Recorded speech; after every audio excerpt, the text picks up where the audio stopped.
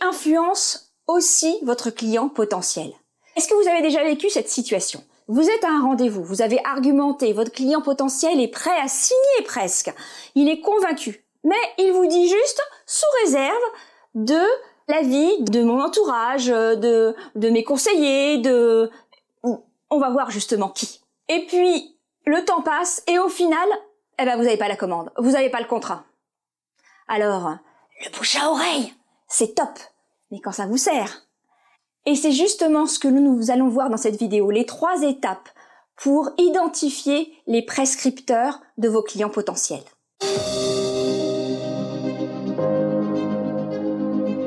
Le schéma que je vais vous montrer est véritablement le fruit de mon expérience depuis 28 ans dans des tas de domaines. Quand je travaillais en médiatisation dans le secteur social humanitaire, quand j'ai travaillé en lobbying avec les collectivités, quand j'ai travaillé en marketing pour des entreprises d'éducation numérique, environnement numérique, de formation, et aujourd'hui, depuis plusieurs années, pour mes clients que je coach. Donc, première étape. Alors, je ne voudrais pas radoter, mais l'étape incontournable avant d'aller chercher les prescripteurs est, évidemment, de connaître votre client idéal. Donc, je vous renvoie à la chronique que j'ai faite sur ce sujet-là, qui s'appelle « Comment garantir la rentabilité de votre entreprise ?» Parce qu'il s'agit bien de rentabilité quand on s'adresse que à nos clients idéaux.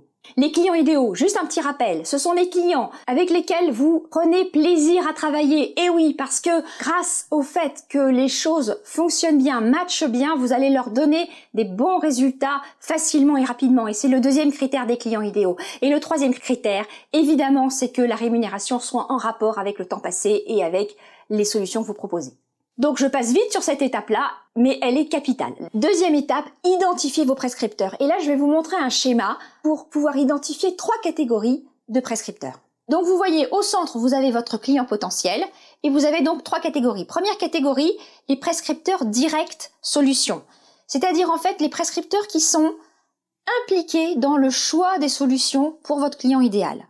Ce sont en interne les collaborateurs, les associés, toutes les personnes qui sont donc en interne de l'entreprise. 2e catégorie, les prescripteurs indirects solutions, c'est-à-dire en fait les professionnels qui sont concernés par la solution mais qui ne seront pas en lien direct au quotidien avec la solution, c'est-à-dire des anciens clients ou des fournisseurs complémentaires ou autres. Ces 2 premières catégories sont directement liées aux actions marketing d'acquisition client que vous pourrez mener. La 3e catégorie sont les prescripteurs indirects métiers, où là, vous aurez plus des actions de communication à faire, des communications d'influence. Il s'agit par exemple d'associations professionnelles, de journalistes, online ou offline, d'influenceurs dans votre domaine ou des cabinets d'études ou d'audit. C'est-à-dire, en fait, des acteurs qui vont pouvoir donner un avis d'expert sur votre solution, la recommander, la prescrire, sans forcément l'utiliser au quotidien. Pour cette 3e catégorie, prenons un exemple. Par exemple, un de mes clients a une plateforme de formation professionnelle en e-learning. Eh bien, l'association professionnelle à laquelle il pourra s'adresser comme prescripteur, par exemple, ou communiquer avec, ce sera par exemple la FINEF, l'Association française des industriels du numérique pour l'éducation et la formation, mais aussi, par exemple, un cabinet d'études comme le Xerfi, qui a fait une étude sur les MOOC et le e-learning en 2016. J'ai donc une question pour vous. Quels sont les acteurs dans votre métier, autour de votre solution, qui vont pouvoir impacter votre client potentiel, vos prospects?